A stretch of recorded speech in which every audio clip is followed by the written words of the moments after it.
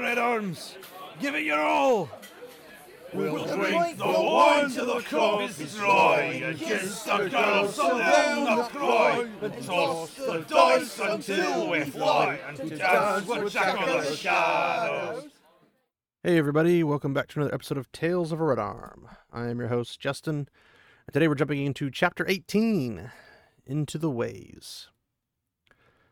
This entire chapter, for once, is only one point of view. It is Perrin's point of view. So, we're starting out with Perrin kind of leaving his room in the Stone of Tyr, and he's kind of putting clothes on, looking at his axe that was on the wall that he left there, basically, since he had drawn it out of the door. But he doesn't really like his relationship with the axe, but he just pulls it and buckles it anyway. The hammer he's already got in saddlebags and got everything going, and basically the sun's starting to rise, and the room basically feels like he wasn't even there because it kind of smells empty, despite him having his own scent on the sheets. It's just, he kind of has this longing because he's never somewhere long enough to put down roots or make a kind of home. He's like, well, I'm heading home now, but under the current circumstances, he's not particularly excited because it's, in his eyes, the last thing he's going to do, ever. So, as he comes out, Gaul is there, rising from the spot he was squatting against the wall. And he bore all of his weapons with 2 leather water bottles and a rolled blanket and a small cook pot, strapped beside the worked leather bow case on his back. And he's by himself. And Perrin's like, anybody else? He's like, nope, they're too long away from the threefold land. I warned you of that, Perrin. Lands like these are too wet, and the air is like breathing water. There are too many people too close together, and they've seen more than they want of strange places. Oh, take that away for later. But essentially, living in the waste for your entire life is like, it's a desert kind of thing. Moisture's not really that much of a thing. The days are hot, the nights are cold, that kind of a thing. I know I'm saying thing a lot. But too many people too close together means high populations, which I think is hilarious considering the size of the clans. They're freaking huge. But yeah, there's a bunch of different things about that just bother them, and they're tired of strange places, want to go back to a place that's familiar. But Perrin's pretty chill about it. He's like, I get it. And then now he's understanding that there's not going to be a rescue. No company of Aiel to drive the White Cloaks out of the 2 rivers. So he's like, okay, well, I'll be disappointed, but I'm not going to make it noticeable outside. But then, after thinking he had escaped his fate of getting hanged by the White Cloaks, he's like, well, I got to prepare myself for what's going to come. And he's like, well, no point in crying when the iron split. Just reforged it. He's like, well, did you have any problems doing what I asked you to do? And he's like, no. I asked one tyrant to take each thing you want to the Dragonwall Gate stable and tell no one of it. And they will have seen one another there, but they will think the other things are all for me, and they'll keep silent. The Dragonwall Gate. You'd think the spine of the world was just over the horizon instead of 100 leagues off or more. And he's like, well, the girl and the Ogier make no secret of their preparations. She's been trying to find the Gleeman and telling everyone she means to travel the ways. I mean, Fael has her moments where she's just a really cool character. There's other times you just want to smack her. It's like, oh my gosh, she's stupid sometimes. But Perrin's like, if she gives me away to Moraine, I vow she'll not sit down for a week. But Gaul in a neutral tone's like, well, she is very handy with those knives. And Perrin's like, not handy enough. Not if she gives me away. It's like, well, no company of Aiel. The gallows still waited. It's like, Gaul, if anything happens to me, if I give you the word, you take Fael away. And she might not want to go, but take her anyway. Make sure she's safely out of the 2 rivers. Will you promise me that?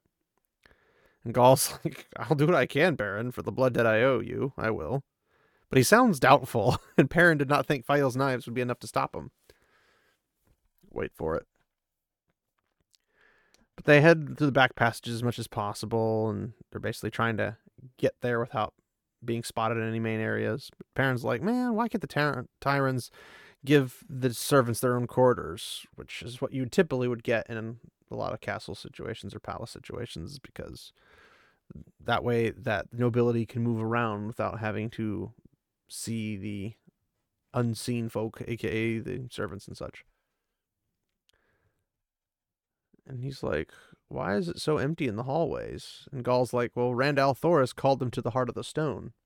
And Perrin just grunts, but he hopes Moiraine has been among those summoned, which, I mean, if he's summoning all these important people, you better believe she's going to be there. But he wonders whether this is Rand's way of helping him escape her. But whatever the reason, he's glad enough to take advantage of it. So they come out of the last cramped stairway on the ground floor, and it's pretty bare. It's not meant for beauty, it's meant for function. But the stables lay just ahead in the Great Tunnel, and only a handful of defenders for the guard, but Moiraine could not intercept them now, not without the Dark One's own luck. So they head to the stable, and inside the stable, you got the smell of straw, hay, grain, oats, leather, horse manure, all that, fun stuff you'd expect. But there's stalls filled with fine Tyran horses that are prized everywhere. Like, these are the Lamborghini of horses. These are the top tier, bestest horses ever, according to like every source in this series. Like, everyone's like, Tyran horses, man. Them's the pricey ones. But they're just lining the walls with more in rows across the wide floor, and only dozens of grooms at work. But then they see Fael and Loial, and they're ready to go. But next to them is Bane and Chiad, basically looking just like Gaul with weapons, blankets, water bottles, and cooking pot. And Perrin's like, are they why you only said you would try? And he shrugs. I will do what I can, but they will take her side. Chiad is Goshin. And he's like, what does her clan have to do with this? He's like, well, her clan and mine have a blood feud, Perrin, and I am no spear sister to her. But perhaps the water oaths will hold her. I will not dance the spears with her unless she offers. But Perrin's like, man, you guys are so strange. What are these water oaths? Now, to break down a water oath as easily as I can, a water oath is essentially, because water is very highly sought after in the Waste, because obviously it's not very common. But a water oath is like a really, really, it's like the most powerful oath you could make, essentially. Maybe next to like an honor oath or something like that, but it's basically an honor oath. And you make it over water, and it's because it's such a high commodity, it's like, it's the unbreakable oath kind of thing. But Perrin's like, well, why are they with her? And Gaul's like, well, Bane says they wish to see more of your lands, but I think it's the argument between you and Fael which fascinates them. They like her, and when they heard of this journey, they decided to go with her instead of you. He's like, well, if they keep her out of trouble, that's fine.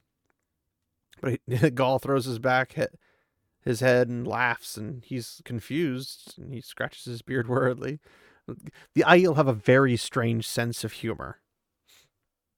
But it's almost like a dry humor thing when, like, Perrin says, well, if they keep her out of trouble, but everyone knows that keeping her out of trouble is virtually impossible. That's what makes them find it funny. That kind of sense of humor. It's a bit weird, but it works. So Loial comes up with his long eyebrows sagging anxiously, and of course his pockets are bulging with books, because it's just how he is. And his limp seems a little bit better. But he points out that Fael's becoming impatient, and that she might want to leave any minute. He's like, hurry up. You don't want to find a waygate, or you wouldn't even find the waygate without me. Not that you should try. You humans make me leap about so I can barely find my own head. And Fael's like, oh, I'm not going to leave him, even if he is too stubborn and foolish to ask his simple favor. But if that's the case, he may still follow me like a lost puppy. I promised to scratch his ears and take care of him. But then, of course, Bane and Chiad thought this was hilarious. But Gaul, not going to stand for this slight on his friend, leapt straight up suddenly, kicking higher, 2 paces or more above the floor, while twirling one of his spears. We will follow like stalking ridge cats, he shouted, like hunting wolves. He landed easily, lightly, and Loyal just stares at him, surprised and amazed. Bane, on the other hand, lazily combed her short, fiery hair with her fingers. I have a fine wolf skin with my bedding in the hold, she told Chiad in a bored voice. Wolves are easily taken.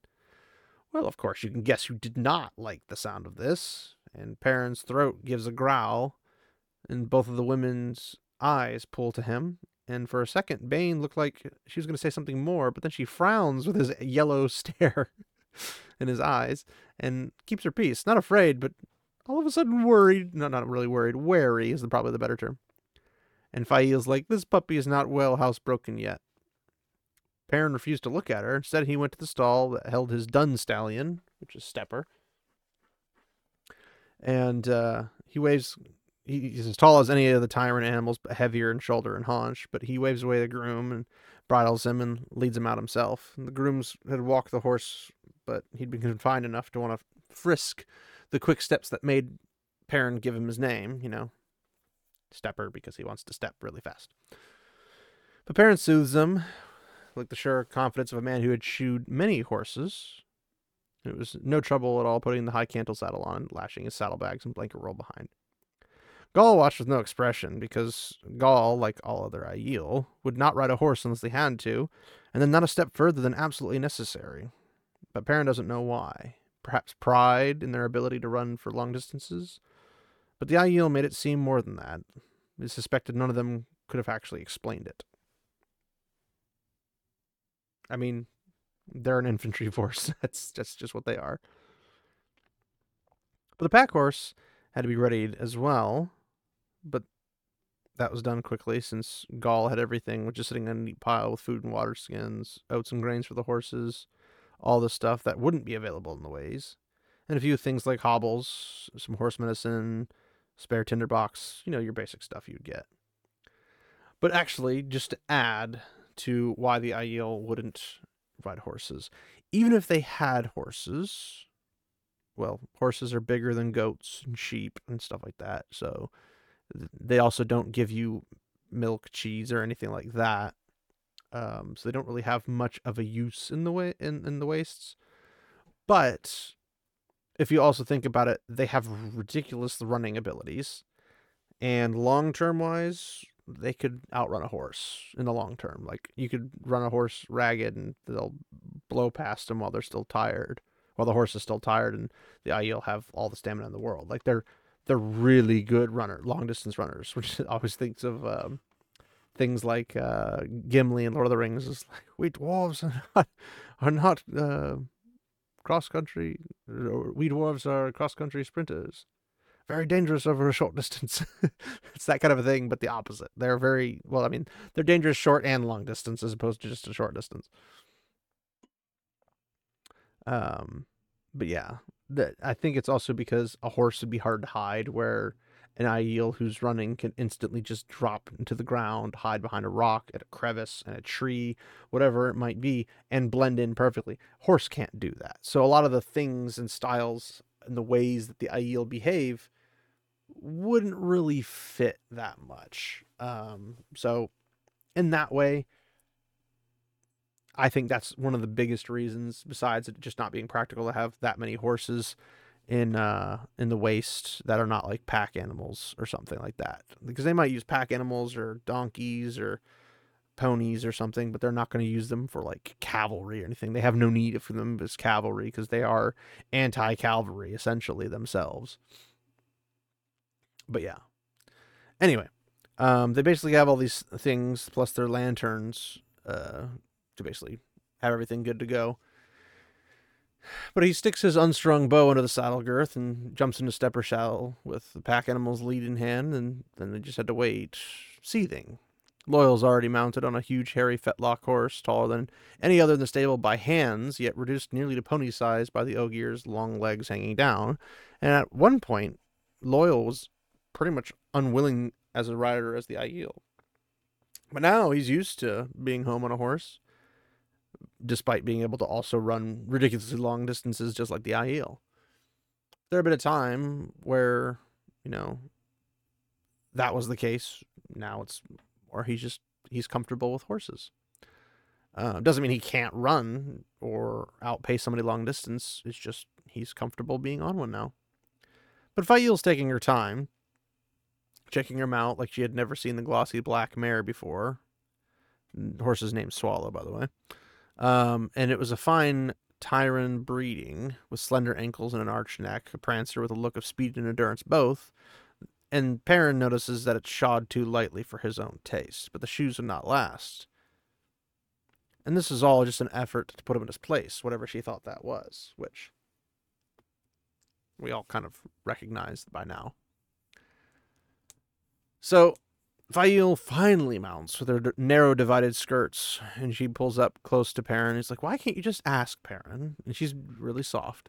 "You tried to keep me away from where I belong," which technically isn't anywhere at the moment, but she believes it's by his side.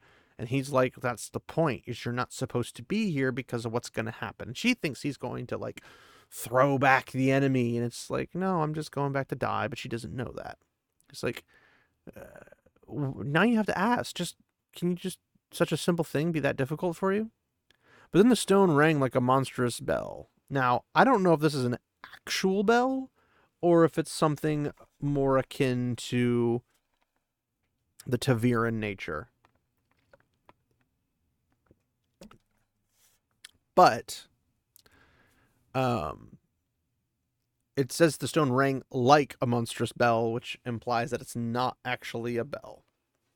So I'm assuming it's more like a gong type of thing. Now keep in mind that this bell ringing will come into play for the next several chapters from different perspectives. This is where the chapters overlap and kind of continue simultaneously. So it's not just like one chapter ends and then another story's going and then everything in between's lost. No. These are things that stack up in a plot way so that you can understand, oh, they heard this monstrous bell ring. They heard this monstrous bell ring. Figuratively bell ring, obviously. And they all notice it simultaneously. So that's what kind of gives you an idea of oh, well, while this bell's ringing over here, Perrin's down here in the stable being talked to by Fail. And that's what's happening. And then poof, you do this, you do that, whatever. But basically, the bell causes the ceiling to quiver, which feels like it's going to calm down. Stepper leaped up, screaming, head flailing, and Perrin could just hold on as much as he could. And the grooms are trying to scramble off the floor where they had fallen, run desperately to guys. It's almost like an earthquake, essentially, just noise. And all the horses are shrieking and trying to climb out of their stalls. And Loial clings to the neck of his huge mount, which I think is funny because he could probably just... That horse barely holds him up, so he could probably wrestle it to the ground if he needed to. But Fail just sat Swallow surely as the mare danced and squealed wildly. And Perrin knows this is Rand, the pool of ta'veren, is trying to drag him back to the Stone of Tyr. And the two whirlpools in a stream drawing one another. But the falling dust causes him to cough, so he tries not to dismount and run back to the stone. And he's like, "We ride!" While the tremors still shake at the fortress. He's like, "Loial, we ride now!" And Fael doesn't see any more point to delay, so she heels her mare out of the stable beside Loial's taller horse, and the two pack animals pulled along, all galloping before they reached the Dragonwall gate. The defenders took one look and scattered, some still on hands and knees. It was their duty to keep people out of the stone, but they didn't have any orders to keep them in, because unlike the Shinarans, who had their own orders from Book 2, just FYI. Reference point. But yeah, Perrin was right behind with his own pack horse, wishing the Ogier's animal could run faster. I mean, that horse, now pony, is really lifting some heavy weights right now. So it's like one of those, I can't remember the term. I'm not super crazy familiar with horses. But it's like the Budweiser horses that pull those, the draft horses, those really, really big, monstrous horses. That's basically what his horse is. And they're built more for the stamina aspect, strength, not for the speed aspect. They're built to haul and like lift. They're not built to, zoom. But he's like, oh, come on, like, just get going. But Loyal's lumbering mount got left behind, or wants to leave his lumbering mount behind and outrun the suction to draw him back in, the pull of Taviran to Taviran. And the gallop goes through the streets of Tyr towards the rising sun, almost not avoiding carts and carriages, but men in tight coats and women with layered aprons, the typical people of the town, if you will, to kind of give you more perspective. I mean, I wish there was a way to gather all the information of all the datas of all the different types of clothes and shoes and hairstyles and everything there was all in one place. There's just not enough of it to really do much, sadly, but there's enough information scattered about to kind of give you an idea of how to like build an idea of what these people look like and their styles and whatever. But men in tight coats, women with layered aprons, and they're all just dazed, barely getting out of the way of horses. I could almost imagine Perrin shouting at people to get out of the way. If not, Fael already doing that, screaming at the high-pitched lungs. But at the walls of the inner city, they eventually turn to dirt and shoes and coats, bare feet and bare chests above baggy breeches, holding up broad sashes, and everyone dodged just as slowly as the ones up in the city. But Perrin wouldn't let Stepper slow until they'd galloped past the city's outer wall, past the simple stone houses and shops, everything outside the city actual proper. And then it feels like he's beyond the pull of the Taviran, but then he's breathing almost as hard as Stepper is, who's just exhausted. He pulls him in for a walk, and Loyal's ears were stiff with shock, and Fael's licking her lips, staring at Loyal, and then going to Perrin, all white-faced, and he's like, what was that? What was that? Was that him? What happened? And Perrin's like, I don't know, lying. But in his head, he's thinking, I gotta go, Rand, you know that. You looked me at the face when I told you and said I had to do what I thought I must. Then Fael's like, where are Bane and Chiad? It'll take them an hour to catch up now. I wish they would ride. I offered to buy them horses, and they look offended. I love Perrin. I thought after this. And he's like, well, we need to walk the horses anyway after that to let them cool down. And Perrin's like, I'm not going to tell her she doesn't know as much about the Aiel as she thinks she does. I mean, to be fair, Saldea, where she's from, is basically the top left corner of the continent and is virtually about as far away from Aiel territory as one can get without being like Arad Daman and Terabon. Like, it's far away. So, like, their knowledge of it's going to be basically what happened in the last 20 years, not much else.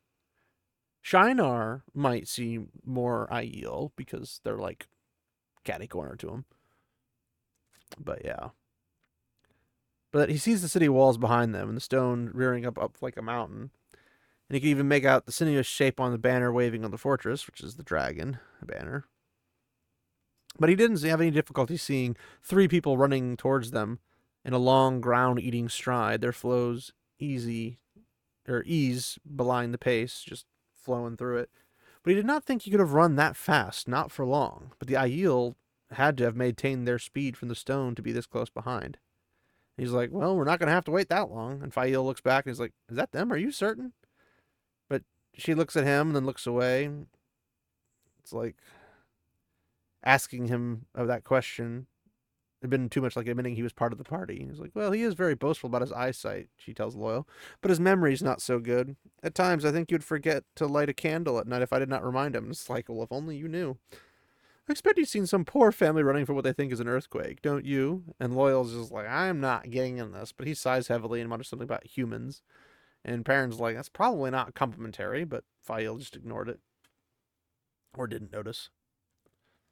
But a couple minutes later, and Fael stares at Perrin as the 3 Aiel drew up close again for her to make out, and she didn't say anything. In this mood, she's not about to admit he had been right about anything. Not if he said the sky was blue. But the Aiel, not even breathing hard when they slowed to a halt beside the horses, And Bane shares a smile with Chiad, and both gave Gaul a sly look. He's like, it's too bad it's not a longer run. And Chiad's like finishing her sentence and is like, else we would run this stone dog into the ground. That's why stone dogs take their vows not to retreat. Stone bones and stone heads make them too heavy to run. But Gaul doesn't take any offense, and Perrin noticed he stood where he could keep an eye on Chiad. He's like, do you know why maidens are so often used as scouts, Perrin? Because they can run so far. And that comes from being afraid some man might want to marry them. A maiden will run 100 miles to avoid that. And Fael, little tart, is like, very wise of them. Do you need a rest? Asking the Aiel woman, looked surprised and they denied it. And it's just like, she really doesn't know anything. And she hasn't caught on that she doesn't know anything. But she goes to Loial. It's like, well, are you ready to go on? All right, find me this way gate, Loial. We've stayed here too long, and if you let a stray puppy stay close to you, it begins to think you will take care of it. And that will never do. And Loial's like, come on, are you not carrying this too far? He's like, I will carry as far as I must, Loial. Let's go to the way gate. So Loial's ears sag, and he puffs out a heavy breath and heads east. And Perrin just lets him and Fael get a dozen paces ahead before he and Gaul followed. He's got to play by her rules, but he'd play them at least as well as she. So they head through a bunch of terrain, which, again, you can read. I'm not going to cover all of it because there's no real point to it. But they try to avoid strangers and whatnot, but they come across these little boys with long-handled whips that they use to keep horses together because there's clumps of a dozen or herds of 100 of the famed Tyrant stock. And some boys had long-handled whips that they used to crack them expertly to turn a stray without ever coming close to the animal's hide, which means they can basically do this animal-friendly and keep them in line and, keep them going where they're supposed to go. But they saw this strange company, 2 humans and Ogier mounted, plus 3 of the fierce Aiel. I like how the Aiel are added into the humans. The Aiel stories that had taken the stone, with the bold curiosity of the young. And Perrin thought this was all a pleasing sight because he liked horses. Because part of the reason he had asked to be apprenticed to Master Luhan had been a chance to work with horses, which is kind of a cool little backdrop of his story of like, well, why did you become a blacksmith apprentice? Well, I mean, he's naturally built big, which doesn't harm you at all, but also being able to work with horses and maybe not be good at other aspects of horses, but liking working with horses, and then, shoeing a horse might be more up his alley. And there weren't that many in Emond's Field, or at least not as nice, but, obviously got Bella. And maybe the rare occasion of a farmer's horse or a family farm horse. But Loial didn't like all this stuff, and he starts getting louder the farther away they get from the grassy hills, and he's like, it's gone, all gone, and for what? Grass. Once this was an Ogier grove. We did no great works here, not to compare with Manetheren, or the city you call Caemlyn, but enough that a grove was planted. Trees of every kind from every land and place. The great trees towering 100 spans into the sky. That's really tall, by the way. All tended devotedly to remind my people of the steading they had to build things for men. Men think the stonework is what that we prize, but that's just a trifling thing learned during the long exile after the breaking. It's the trees we love. Men thought Manetheren was my people's greatest triumph, but we knew it to be the grove there. Gone now, just like this. Gone, and it will not come again. So you could tell Loial is just upset. He's got a hard face, his ears drawn back tight to his head, and he smelled furious. Most stories called Ogier peaceful, almost as pacified as the traveling people, but a few, very few, named them implacable enemies. And Perrin had only seen Loial angry once before. Maybe he had been angry last night defending those children. Looking at Loial's face, an old saying came back to him, to anger the Ogier and pull the mountains down on your head. But everyone thought this meant, that was impossible to do. Like, you just can't make an Ogier angry. But the actual original had been anger the Ogier and you pull the mountain down on your head. Difficult to do, but extremely deadly if accomplished. That's another good little quote. But he doesn't want to ever see Loial, gentle fumbling Loial with his broad nose always in a book, to become angry with him. But Loyal took the lead once they reached the site of the vanished Ogier Grove, and they headed a little bit southward. There's no landmarks. Now, the Ogier have this built-in kind of compass thing for groves, waygates, that kind of stuff. So he can find them pretty easily. And without him, you could potentially find it. It would just take a very long time to do so. So Loyal starts heading in this little path, and there's no landmarks or anything, but they could feel a waygate and sense it, and find it as certainly as a bee could find the hive, which I've always wondered how that works, because it's not like a bee memorizes flight patterns or anything to like know exactly where they came from. They just have this weird sense that tells them where to go back. It's almost like there's a due north point in the hive where the queen is, and the bees all have a compass or something, the magnet that pulls them back to the hive. It's an interesting phenomena. I've not really looked into it, but hey, that could be something interesting to learn about. But he dismounts, Loyal, and it's a little bit more than knee-high of grass on him. But there's a thick clump of brush to be seen, taller than most, leafy shrubs as tall as the Ogier, and he rips it away almost regretfully and stacks it to one side, and he's like, maybe the boys or the horses can use it for firewood when it dries. I'm like, yes, because they're going to come all the way out here and find the waygate just sitting right there. That's nothing bad could possibly happen with that. But there's the waygate, and it's against the side of a hill, appeared more like a length of gray wall than a gate, and the wall of a palace. Like that, thickly carved in leaves and vines, so finely done that they seemed almost as alive as the bushes had been, the ones that got removed. 3,000 years, at least, it stood there, but not a trace of weathering marred its surface. Those leaves could have been rippled through the next breeze. For a moment, they all just stared silently, and Loyal takes a deep breath, put his hand on one of the leaf that was different from the other on the waygate, and the trefoil leaf of Avendosora, the fabled tree of life. Until the moment his huge hand touched it, it seemed to basically a part of the carving, just like all the rest. But it came away pretty easily. Fael gasps loudly, and even the Aiel murmured. The air was full of the smell of unease, and there was no saying who it came from, but probably all of them. The stone leaves did seem to stir from an unfelt breeze now. They took a tinge of green, of life.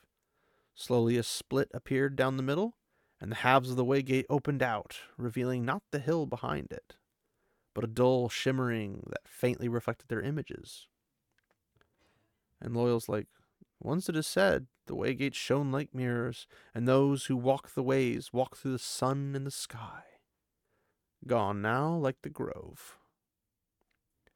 And I'm like, man, if they could ever get rid of Machin Shin and kind of like purify the ways, imagine what that would be like. Part of me thinks of the waygates like almost a Legend of Zelda dungeon type thing with the big bad boss, but the big bad boss used to be just the healthy guardian of the area and took care of everything, and then it used to actually be, walking through the sun and the sky, and it was just this guardian that kind of like floats around and is making sure everything's okay and healthy and all that jazz. And then when it gets corrupted, it also corrupts the boss, and the boss being corrupted is what causes everything to go nuts. And that's kind of what it feels like, almost, to me at least. Different people have their different opinions or views on it. But Perrin pulls out one of the pole lanterns from his pack horse and lights it up. It's like, well, it's too hot out here. A little shade could be good. And he boots Stepper towards the waygate. And he heard Fael gasp again. And Stepper kind of balked, approaching his own dim reflection, but Perrin heals him inwards. Then he remembers to do it slowly, and it should be done slowly. Stepper's nose touched its image hesitantly and merged into the one walking into a mirror. Perrin moved closer to himself, touched, and then the icy cold slid along his skin, enveloping him hair by hair. And time stretched out. The The cold vanished like a pricked bubble, and he was in the midst of an endless blackness. The light of his pole lantern a crushed pool around him, and Stepper and the pack horse whickered nervously. Gaul stepped through calmly and began preparing another lantern. Behind him was what seemed like a sheet of smoked glass. The others were able to be seen from here out there. Loyal's getting back on his horse, and Fael gathering her reins, all of them creeping but barely moving. But time was different inside the ways. And Gaul's like, Fael's upset with you. And his little lantern didn't add much to the illumination. The darkness drank in light and swallowed. She seems to think you have broken some sort of agreement. Bane and Chiad, don't let them get you alone. They mean to teach you a lesson, for Fael's sake. And you will not sit on that animal so easily if they manage what they plan. And he's like, I agree to nothing, Gaul. I do what she's forced me to do through trickery. We will have to follow Loyal as soon as she wants soon enough, but I mean to take the lead for as long as I can. And he points to a thick white line under Stepper's hooves. It's broken and heavily pitted. It led off ahead and vanquished itself into the blackness, only a few feet away. He's like, that leads to the first guidepost. We will need to wait there for Loyal to read it and decide which bridge to take, but Fael can follow us that far. And Gaul's like, bridge. I know that word. There's water in here? Just thinking like, bridge. I know that word. And I was like, well, everyone should know that word. Oh, wait, you live in a place that doesn't have a bridge or the word. And he's like, it's not that kind of a bridge. It's just, it covers gaps. Not every bridge needs water. But he doesn't know that. They look kind of the same, but yeah, maybe Loyal could explain it. So Gaul scratches his head. He's like, do you know what you're doing, Perrin? Perrin's like, no, but Fael doesn't need to know that. And Gaul laughs. He's like, oh, it's so fun to be young, is it not, Perrin? Rowdy, uncertain what the man was laughing at. Perrin gets Stepper going again and brings the pack horse. The lantern would not be visible at all here in 20 or 30 paces from its edge. And he wanted to be completely out of sight before Fael came through. Let her think he had decided to go on without her. If she worried for a few minutes until she found him at the guidepost, it was the least she deserved. And that's the end of the chapter. But it's a fun little Rashomon, let's begin the next adventure kind of story, chapter, whatever you want to call it. But I enjoyed it. So, we learned a little bit about the Aiel. We learned about the clan differences, water oaths, all that fun cultural stuff. Learned about their ability to run for long distances, and even short distances, their stamina, all that fun stuff. We learned that the feud between Fael and Perrin, which is hilarious, is still going. We learned that the Aiel have a strange sense of humor. Loyal does not like this whole bickering between Fael and Perrin. Loyal's also very upset about the grove being destroyed. You know, all the different little things. But yeah, there's a lot of different stuff that's interesting. We know a little bit about the ways from the prior times, but never hurts to have extra additional stuff. So, but yeah, that will be it for chapter 18. We have chapter 19 coming up in the next episode / chapter. So hopefully you guys will join me for that one. If you guys have any questions or want to make any comments or anything, feel free to reach out to me through Facebook, just Tales of a Red Arm, or on Twitter /X, which is Tales of a Red Arm, or at Tales of a Red Arm, I should say. Or you can reach out to me directly through email, which is talesofredarm@gmail.com. Also, if you have access to the Discord, or you would like access to the Discord, you can reach that access through Twitter, X, and Facebook. And if you don't find the link there, you can reach through my Gmail, email, whatever you want to call it, and I can get you a link. And I'm on Discord literally every single day. And if you have questions, comments, concerns, anything, theories you wanted to talk about, love to hear them. Love to have a community going and people can chat with each other about what they love about Wheel of Time and things that they find interesting. I have my own theories, even though I'm not the biggest fan of theories personally, because I like the story as it is written. I don't want to make up my own story of it, but I do enjoy some things that don't have that information available, so we kind of have to just try to piece it together like a puzzle for what's available to us. So that's something I enjoy.